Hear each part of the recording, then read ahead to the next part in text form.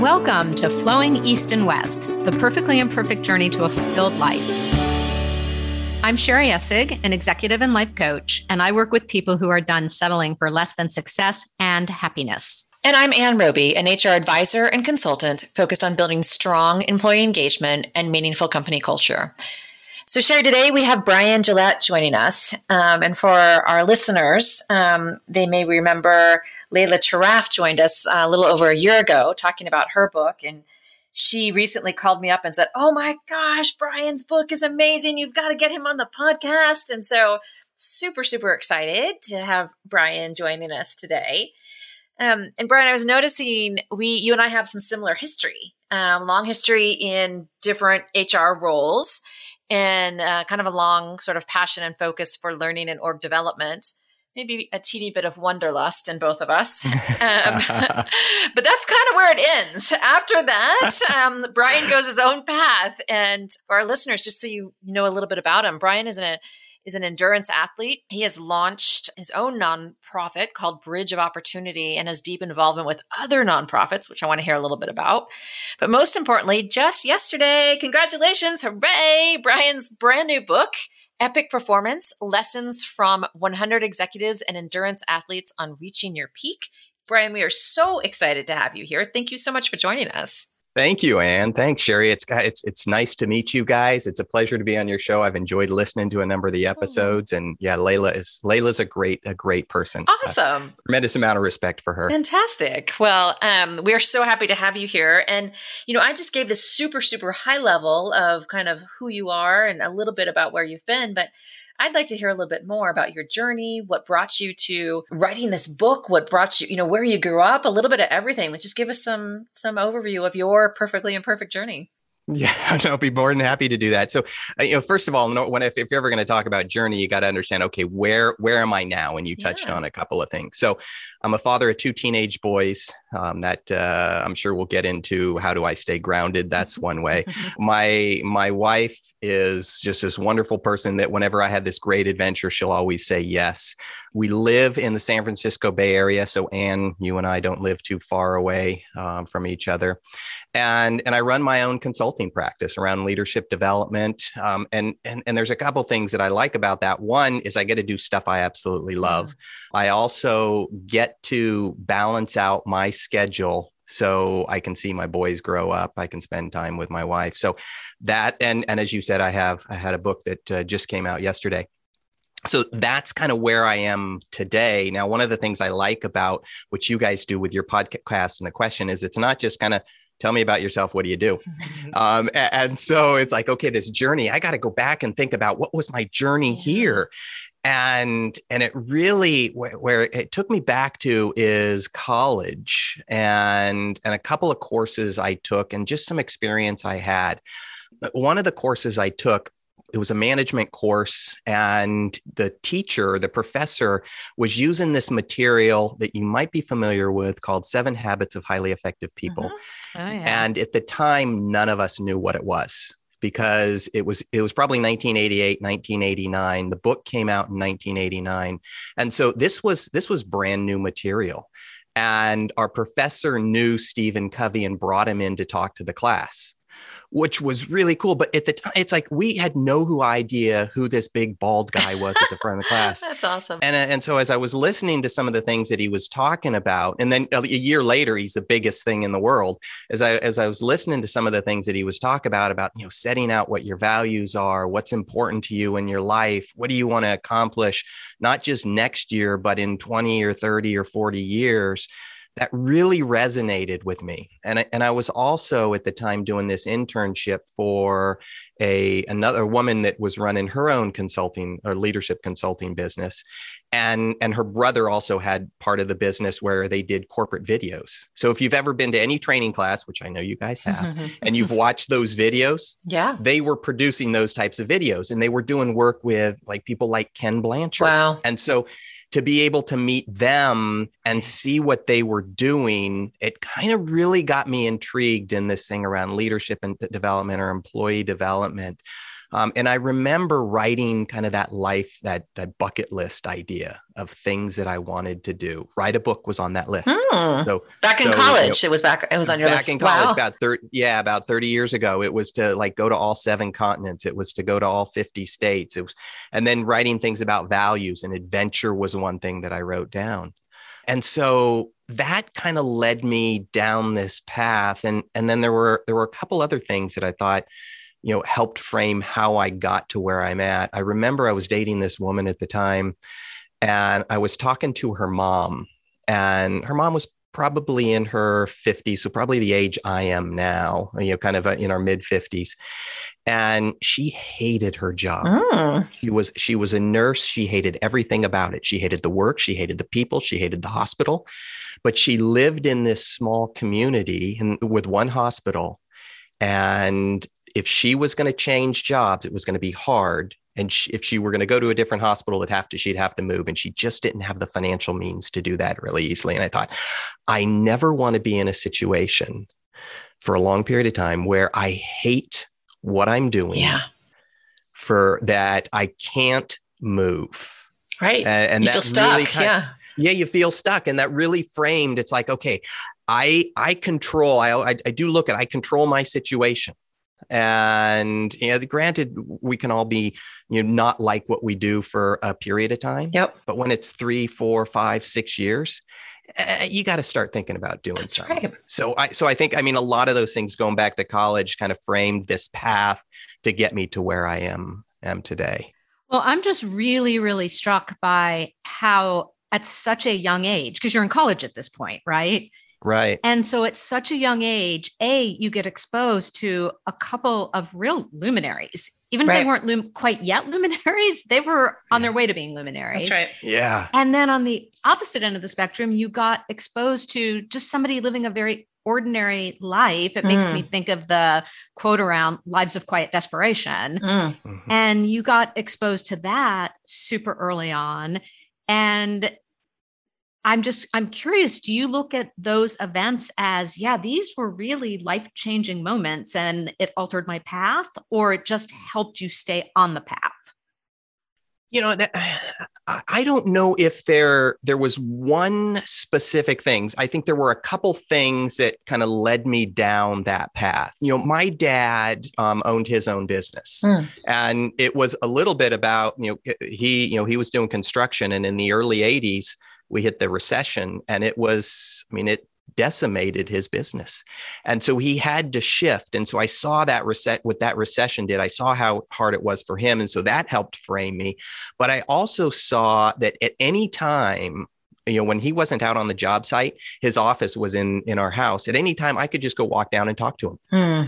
And I could just sit down and just kind of chat, and we would just chit chat for a bit, and I'd go probably bug him for a little bit, and then I would come upstairs, and so I thought, God, that I have a really good relationship with him even to this day, and I think it was partly that, and so that was one of the other reasons why, okay, if I own my business, my kids can do that. And just a couple hours ago, I was sitting in my office. I was working on a couple things, and my 13-year-old son comes in, and he goes, "Dad, you want to go play ping pong?" It's like, I knew I had this meeting. I had another meeting in about a half hour, and I thought, okay, yeah, we can go play for about 20 minutes. And so that's great. I have that opportunity. Yeah, that's awesome. And so it's like we're on this earth for a certain amount of time. That's right. And how am I taking advantage of the time that we have on it? Yeah. Well, that really makes me think about some of the adventures that you've been on, and some of that desire to go to all 50 states and all 7 continents. And so I'm curious about some of your travels and how you were applying this theory of really being, grabbing life for all it's worth. So I'd love to hear a little bit about that travel and what you've learned through all of that. So in back up to 2005, or even probably a year earlier, the company I was working for had just gotten acquired. And it was a phenomenal company that I was working for. I had a great manager. I loved everything about it. Great executive team. And I was learning a lot. And then we get acquired, and I knew it's like, it's not going to be the same. And I had always wanted to travel around the world and take an extended, I actually wanted to cycle around the world. And I started to date, I was dating this one woman. It wasn't, I mean, we'd only been dating a couple months, and I threw out the idea that, I want to go travel around the world. And, like just take a long sabbatical, 7 months or so is what I was thinking. And I saw a light came on with her, and I thought, okay, if she's up for it, we'll do it together. And we were either, it's a great way to kind of get to know somebody, because we knew we are either coming home and going separate ways. So we're coming home on different planes, or we're going to come on the same plane and get married. And so we went and traveled around the world for 7 months. And it's not something that's common to do in the middle of your career for people in the United States. Yeah. But it was one of these things that it's like, I have the opportunity, or I can make the opportunity. And the question I asked myself, and I ask this question a lot, is in 20 years, am I going to regret not doing this? Right. And the answer came really quickly. And so at the end of that trip, I had proposed to her on the Great Wall of China toward the end. Fortunately, she said yes. And we came across a family of 4 that they were traveling with their kids for a year. And I remember sitting in a cafe in Prague, and we were talking about this, and we knew we'd come home and we'd have kids. And it's like, wouldn't it be cool to do that? And so at that point, and we kind of figured, okay, the best time to do it is when they're at the end of elementary school. And so as soon as our second one was born, they're 2 years apart exactly. It's like, okay, we're going to do that in 2007, summer of 2007. And so this was, like 12 years earlier. Right. You were having the discussions about this way before, So, or probably, we were having it well before then. It's like, okay, we're setting a goal, even though this goal isn't, I think it was like 10 years away. We're going to go travel around the world. We're going to take our kids out of school. We're going to travel for a year with them. And so it all goes back to kind of when we were talking about that Covey and setting your values and what's important. It's like, okay, I value adventure. And again, I asked that same question: in 20, 30 years, will I regret not doing this? And it's like, came really quickly. So a couple of thoughts are going through my mind. So our last episode was all about saying yes to saying yes. And I'm listening to you, and you are really good at saying yes, right? Saying yes to things that are important to you, saying yes to things that you care about. And you also made a comment on, I listened to a podcast you were on, the Learning Nerds podcast, and you had made the comment on that podcast around, if you don't ask, the answer is always going to be no. And then you cop to the fact that for a long time you didn't ask because you were afraid of hearing no. Right. And so I'm really curious about sort of how that played out in your life, and in what ways that helped you kind of grow and evolve, because there's a lot of yes to your story. And I was really struck by that. Yeah, there's a lot of yes. I say no more to my kids than I should. And my wife's always saying, "Hun, you should just say yes." So it is, you put an adventure in front of me, and I'm probably going to say yes to it. And fortunately, I'm married to a woman that will also go along with that. As I wrote the book, and I interviewed these 100 people, kind of 100 executives and endurance athletes, it's one of the things that came out that they do really well. And I'm not sure I've done it really well all the time, because I've held back on things. And so as I talk to them, it's like, yes, we will go ahead and we will do that. And so I love that. And so as I finished writing the book, I thought, God, I need to be able to ask more. And it's funny because when I set the idea to write the book, and this was back in 2018 with the ideas, I thought I've got my ideas of what, can get somebody to epic performances and kind of be able to think big. But I want to go out and I want to find that out from other executives and other ultra distance athletes. And that's why I set the goal of 100 people. And it was somewhat of a random number, but 100 people you get a lot of information, a lot of stories with 100 people. And I thought, how many people am I going to have to ask in order to get 100 yeses? And what surprised me so much is I had to ask, I only heard no twice. Wow. Right. And were these people you knew? Or so about 60% of the people I knew or was somehow connected. It wasn't a stretch, but then it was people where, I would talk to somebody and they'd say, hey, you ought to talk to this person. Okay. So a lot of the people I didn't know. And the two people that said no, one of them said, now is just not the right time. There was some family issues. It's like, okay, I get that. Yeah. So only one said no in a sense, had a kind of a really, and it really got me thinking. So, I mean, the book helped me learn a lot, but it really got me thinking, if you don't ask, the answer is no. That's right. So you miss 100% of the shots you don't take, right? Right. Yeah. If you ask, the answer might be no. Right. But it also might be yes. And so that's where it's like, okay, that's helped frame my mind a little bit more so. So even writing the book, it was, it was a learning experience for me and just kind of what happened. Even the process. Yeah. And then did you also find that these were people that tended to say yes more often or? Absolutely. Yeah. Yes, absolutely. I mean, the reason, so the folks that on the business side, they were generally XOs. So they were the CIO, CHRO, CTO, the CEO, or founders of companies. So 75% of the people were in that world, in the business side. And then the other 25% were in the ultra distance athletes. So minimally, these people would have had to do an Ironman. I talked to two people who did 7 marathons in 7 days on 7 continents. Wow. So I've done what I consider some big things, but then I'm talking to people that have make what I did small. Right. Because everything is always relative, right? It is all relative. And I mean, that's another important thing is, it's good to see what other people do, but it's not necessarily how you should always measure yourself. That's right. Right. It's like, okay, I did 8 marathons back to back, around a run around Tahoe. And it's a pretty big thing. There are people that have done far bigger things and it doesn't minimize what I've done. That's right. But it also doesn't minimize the person that may be saying, oh, I've only done a marathon. That's right.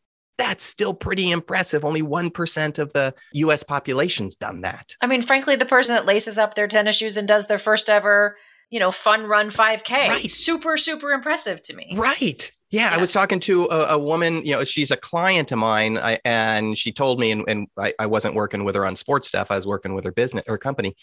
And she told me, hey, Brian, I'm thinking about running a half marathon. And I said, that's great. I said, next time we're going to talk in about a week and a half, I'm going to ask you, which one have you signed up for? And accountability. That is her biggest thing. Yeah. And it's like, and it's a big thing for her. And it's like, that is really, really cool. So I'm curious, so far your story is super interesting, filled with adventure, and sounds like a lot of smooth sailing. And right, I was in college and I figured out my values and I figured out my goals and I've been on path to achieve those things. And unless you're one of the only people on the planet who gets to have everything be smooth sailing. In which case, if you are, then we should just end the podcast right now. We're done. Yeah. We're done. Oh, no, everything's been perfect. Yeah, check the box. Check the box. This is great. Too bad this isn't everybody else's story. But I'm also curious as to what have been some of the moments that didn't go so great and where you learned something really important or it actually turned out to lead to something else really good. I'd just be really curious to hear more about that. Yeah, no, I haven't had any issues. Yeah. Everything's gone smoothly. Cheers to that. Yeah. So, and then we're done. I think the biggest one, and I don't talk a lot about this, and I don't think I've talked about it on any podcast, is so I went through a divorce mid 90s, kind of late 90s, and married to this woman. We were married for a couple years. And then she came in, she said, I don't want to be married. And I had found out she was having an affair. It was devastating to me. And because it wasn't my choice. And so I had no control of the situation. And it was one of these things that it's like, a couple of things. Will I, how am I going to get through this emotionally? And then the other one that, I started asking later is, can I ever trust a woman again? And that one sat with me for a while, because eventually I knew we didn't have kids, but I knew I wanted to have kids, and I eventually wanted to be with somebody. And it's like, okay, am I going to be able to trust somebody? And so I remember just being in this fog for probably over a year, and I probably wasn't the best employee. I showed up to work, but I wasn't doing my best work. And fortunately, I've for the most part, I've been able to have really good managers and been able to they would understand situations, and that was hard. Yeah. And it was, am I going to get through this? And I think it has become, when I'm going through challenging times now, or have been through challenging times, it's like, that was hard and I made it through it. Yeah. And also it's like, I know a lot of other people that have made it through it as well. And so how, that really set a tone that, okay, I can get through some of these challenging things. Yeah. So it was one of the harder things I've had to go through. Yeah. And so I'm there with you. I had a very similar experience where, incredibly difficult, dark days, didn't know kind of how I would actually come out of it.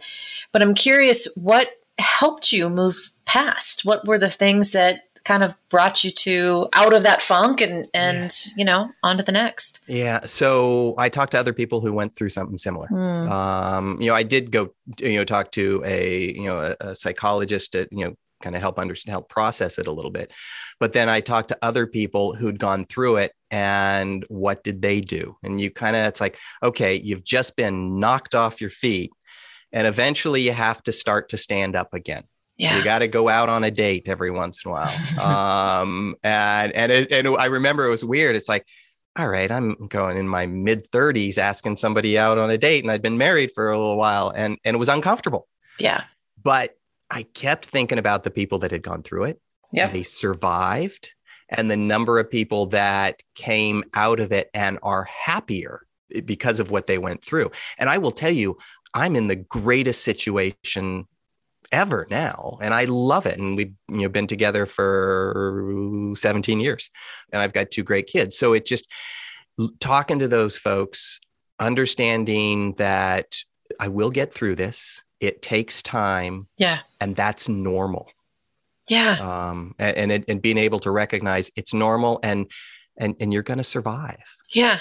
You know what strikes me, Brian, here a little bit interesting is that you said 2 things. You said, I talked to other people and I had to get a little bit more, you didn't say it exactly this way, but basically I had to be more comfortable with being uncomfortable. Yeah. It was a very uncomfortable place to be. And it sort of strikes me that's kind of the marriage in the book, right? You talk to these people and then you're sort of marrying some of these aspects of endurance athletics, right? So there's that uncomfortable, I could never do a marathon, sort of woven together with talking to people. So it's just interesting to me that there's a parallel there. Well, I mean, there's a couple things when you think of EPIC. So EPIC stands for, the E is how do you envision the big things in life? The P is how do you put a plan in place? I is how do you iterate to that plan, work up to it? You don't start off running a marathon, you start off running the 5K. The C is how do you collaborate? So we'll come back to that in a moment, and then you perform. So that collaborate is somebody has been through what you want to go through or are going through ahead of you. Yeah. And like, there's very little new stuff that's out there. So true. I mean, come on. Even you think about, okay, we want to put people on Mars. Okay. We've put people on the moon. We have put people in space. So putting people on a different planet or on another planet, yeah, that's new, but so many of the components aren't new. Flying people there, having them out in that type of environment for long periods of time. So we've experienced that. And so part of what I talk about in the book is, how do you talk to people who have gone through it, whether successfully or unsuccessfully, and learn from them. And so that's why, going through the divorce, I remember talking to a good family friend, and her husband had an affair, and they were still married like 50 years later. And so I wanted to understand, okay, so that can happen. Because that's a possibility. So that's a possibility. Because in my mind, it wasn't a possibility. Sure. And we hadn't decided to get divorced at the time, but it was like, okay, so that is a possibility. And then it's asking all those other questions: is, do you want to make that a possibility? So it's that collaborate part, whether it is going through what I went through, or whether it is trying to figure out how do you do these. Start your own company or start a podcast, learn from the people that have been before you. Yeah. I was often hesitant to ask because, when you ask somebody for help, what you're saying is, I can't do it. Right. And that ego gets in. It's like, well, I can't do it. Shouldn't I be able to do it? Why can't I do it? Right. But then I realized it's like, okay, if I ask you for help, like, I'm boosting your ego. Right. And I'm also, it's like, I don't know everything. Now, having 2 kids helps me realize that I don't know everything, because they tell me that all the time. So the never-ending stream of reminders. That's right. Right. Well, I think what you're saying that is just so important is asking for help can feel super vulnerable, and it can feel vulnerable for lots of different reasons, right? So it can feel vulnerable because you're somebody who feels like I shouldn't need help. Or it can feel vulnerable because you're somebody who thinks it'll make you look weak, or, there's a million reasons. But I love what you said about there's always somebody who has been through it, right? And we don't have to figure out everything by ourselves. There's always somebody that's been through it. There's always somebody that has probably done it better than you. Mm-hmm. And there's also probably somebody that has done it worse than you. What's interesting about that is that I would add that sometimes there's somebody that just knows the right questions to ask. So, for instance, great point. Sherry is a really great example of being an outstanding coach, and hasn't always walked in every shoe that of her clients, myself included. But asks really good questions. And so there's that kind of almost mentorship thing. And then there's almost like the coach thing as well. And both can be really helpful and useful. Yeah, it is. I mean, I think that's a great point, Anne. It's being able to know what are the right questions to ask. Yeah. Even kind of putting this book together, it's like, okay, what are the questions I have to ask in order to get to kind of where I am today? A book out on the market. Who do I ask? What do I ask? And even when I interviewed the 100 people, I asked for an hour of their time, and I want to make sure that I use that hour most effectively. Yeah. So how do I really dig into it? So I love your point, Anne. Yeah. One of the things you talk about in your book, and you talked a little bit on the podcast, and Anne and I were very lucky to see an advanced copy of the book, which was, so we can both give it a big shout out. It is pretty awesome. But one of the things you talk about is the distinction between risk and fear. And then you also make the distinction between worst case scenario and realistic, most likely risk. And I think those are both really, really good distinctions. And it made me think about just a situation in my life where I did something that was pretty out of character for me, which is I decided to quit my job and take 6 months off to figure out what I wanted to do with my life. Good for you. Yeah, no, it's the best decision I've ever made. But I will say, I really thought it through. And for me, the worst case scenario was I won't figure it out in 6 months. And the worst case scenario for me wasn't I'll end up living under a bridge. But I that's a mindset thing, right? Do you think, Sherry? I think it's a mindset thing, but I do think it is being really realistic, because the thing I really grounded myself with was, okay, let's say I don't figure it out in 6 months. I could get a part-time job at Starbucks. I could get another job I'm not happy in, is just, there's a very level setting thing about it. And I've never heard it quite articulated as this differentiation between worst case scenario and realistic, most likely risk. And that came from somebody I was talking to, and I was asking about, how do you manage some of these difficult situations? And this guy, so he founded a company that I worked for, ended up selling it for a couple $2 billion. This guy's a phenomenal skier. He skis wherever he wants. So I was talking to him as the founder of the company, who put a lot of risk early on, and we can get back to risk and fear in a moment. But I also was talking to his ski coach, who teaches that guy how to ski. And he goes, when I'm teaching somebody and they're standing on top of a cornice and they're looking down and it's really scary, we often think of that worst case scenario, which is I'm going to fall and die. And worst case scenario is really, it involves death, total annihilation. It involves losing all your money. Our mind is really good at going there. And what both of these guys said is, they said a lot of things have to go wrong before the worst case scenario kicks in. So how do you look at those more realistic worst case scenarios? Yeah, at some point you got to think about the worst case scenario, but what is that realistic worst case scenario? And that thing about, I love about risk and fear. We're not really good at as a species of analyzing risk. My wife and son were in a car accident a couple of weeks ago. The car was totaled. They walked away and they're fine. But we think, and they will get back in the car. And Sure. So when you think about, okay, we're generally not afraid to get in the car and go driving. But think of all the people who are afraid to get in an airplane and fly. Sure. And if you just look at the statistics, the amount of people that die in a plane crash, like there were a number of years where nobody died on a US commercial airline. Yeah. Nobody. Yeah. And then you look over like a six year period, and there were like 70 people that died. I forget the exact numbers off the top of my head. And that's because one year they had 50.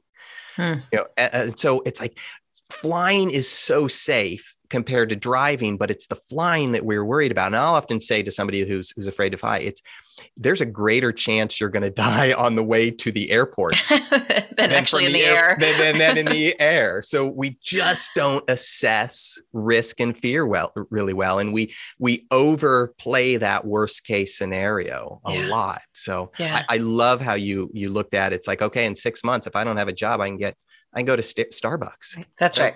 It was the same question that when we traveled around the world the first time, it's like, all right, I'll come back if I don't have my job available at the company and they gave me a leave of absence, I'll find something else. That's right.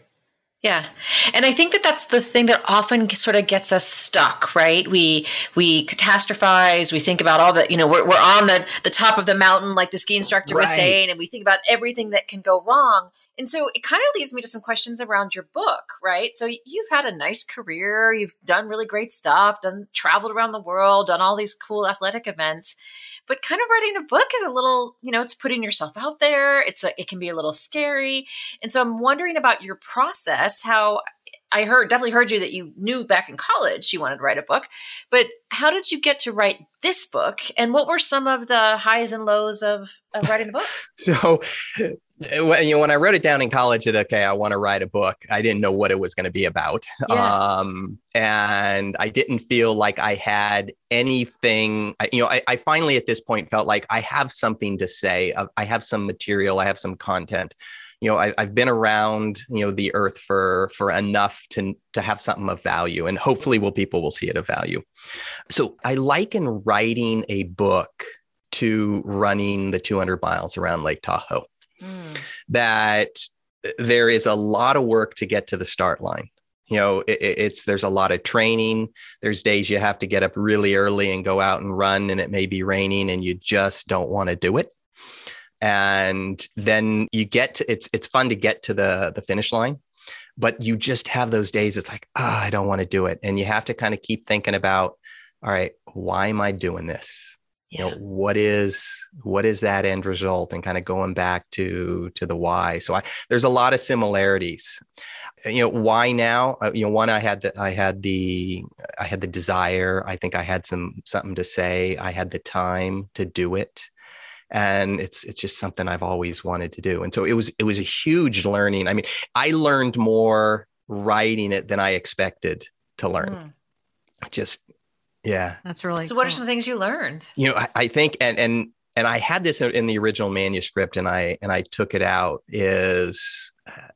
I don't think I shot for the fences enough in life.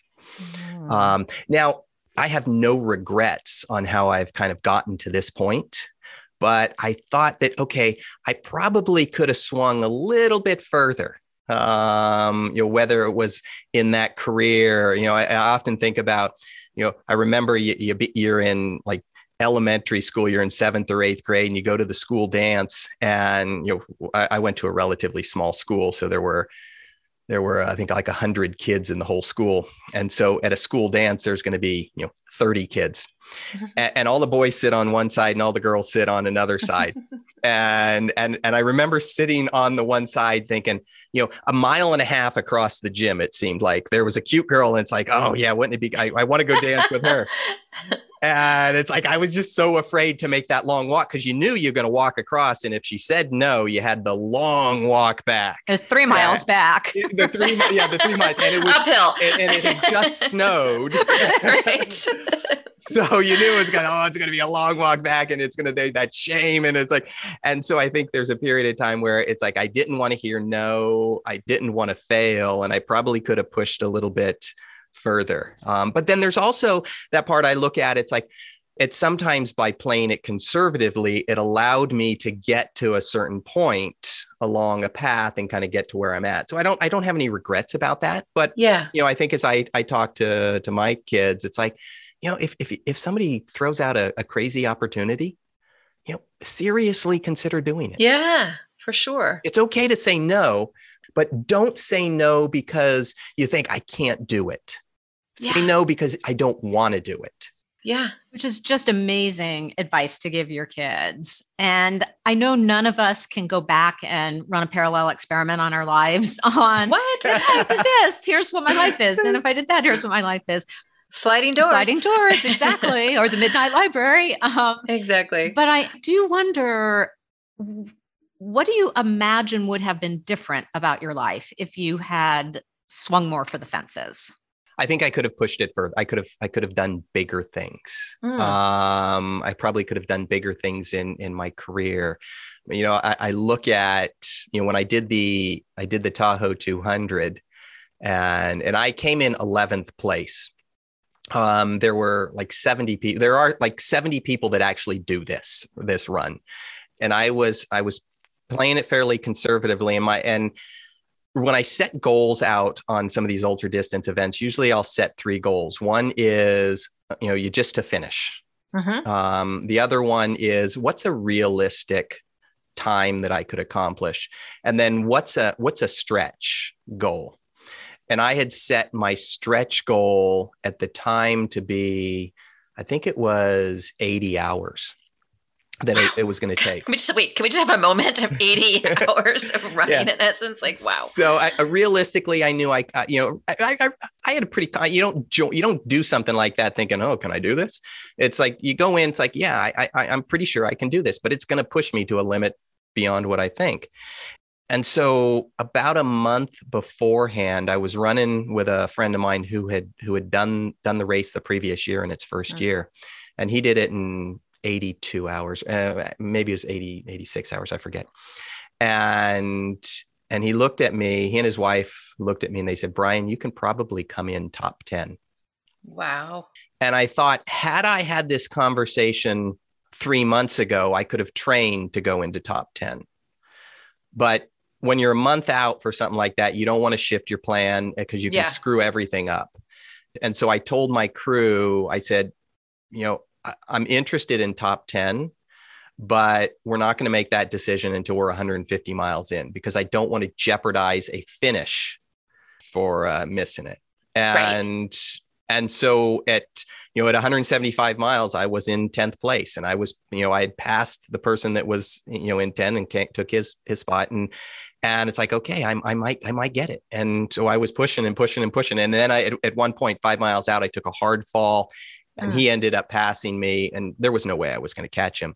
But had I thought about that top 10 or kind of pushed my goal a little bit further, I am fairly confident I could have reached it, because I think you set this goal and you will reach to that goal. So that's right. Sometimes, sort of the Roger Bannister thing, right? Right. Like, nobody's going to nobody's ever going to do a 4-minute mile. Right. And now there's kids in high school that do that. Right. Sure. Which is crazy. So it's, I would go back and it's like, okay, I'd push those goals a little bit further. And I think I could have accomplished them. And at the same time, it's pretty awesome that you can say, and I have no regrets.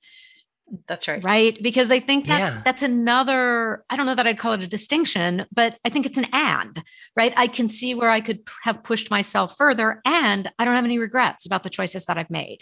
Because it's also great to now look forward, right? And so what's the next thing? Recognizing, like, am I swinging enough for the fences? Like, am I pushing harder? Is there another step further that I could open up different possibilities? And it really came to me. So I've done more on the bicycle than on running, but it came to me. I was doing a 300-mile one-day bike ride. I had done a number of 200 miles before, and this, I figured 300 miles, that's going to take me roughly 24 hours. So I'm cycling through the night. The first time I would cycle through the night without any sleep. And I thought, I've always wanted to understand, where does the mind and the body say, hey, we're done, stop. Because where is that limit? And so I was kind of always pushing to see if I could find that limit.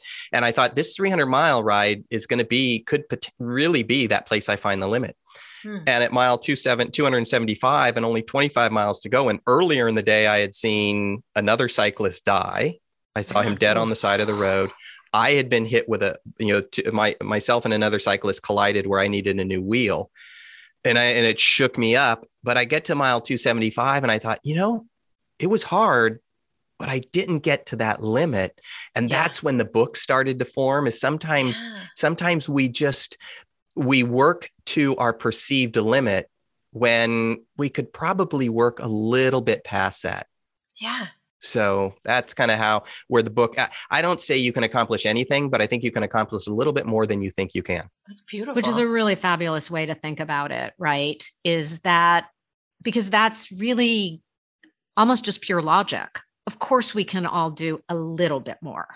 Right. That's right. Reach a little bit higher. That's right. One of the women I interviewed, I was asking her, kind of, interviewing her, and she said, my parents never told me I could be whatever I wanted, but they also never told me I couldn't. Yeah. And it's just, I love that. And so I have to be careful with my kids. It's like, I don't think you can be whatever you want. Yeah. But I'm not going to tell you what you can't be. What your limitations are. Yeah. You figure that out. Right. Yeah. Well, Brian, you've given us so many great nuggets to think about. And you really answered our question about probably what advice you'd give to your younger self. And so I think what we should do is maybe just wrap this up, but I'd love to hear just anything else about the book. Where can our listeners get it? Anything other information you have that you want to share with us about what's coming up for you in the book? Oh, thanks, Anne. Thanks, Sherry. I mean, it's just been a joy talking to both of you. And I think I got so much out of just kind of the couple weeks beforehand leading up to this and really thinking through these things. It's like, how did I get to this journey? And that's what I like. So you can go to, the book's on Amazon, as in all books are. Epic Performances, Lessons from 100 Executives and Endurance Athletes on Reaching Your Peak. Or you can go to epicperformances.com. So that's EPIC performances with an S.com. And you can learn more. Then connect up with me on LinkedIn or all the other social media. Fantastic. Yeah, we'll put all your information and all of that in the show notes and links to how to get the book. But I just really want to say thank you so much for joining us today. It's been just a delight to get to know you a little bit more and to hear about the book. I will admit that I read probably the first 30 or 40 pages, but now I need to go back and now that it's officially out, I'll buy my own copy and read some more of it. Yeah. Great. Yeah. And ditto to everything Anne just said. Just so appreciative that you were here. And it's just been a great conversation. And that wraps up our episode for today. We really hope you enjoyed it and would love if you would share our podcast with a friend, give us a rating on iTunes, or post it to your own social media. You can find info and previous episodes at flowingeastandwest.com. And please join us next time for Flowing East and West, the perfectly imperfect journey to a fulfilled life.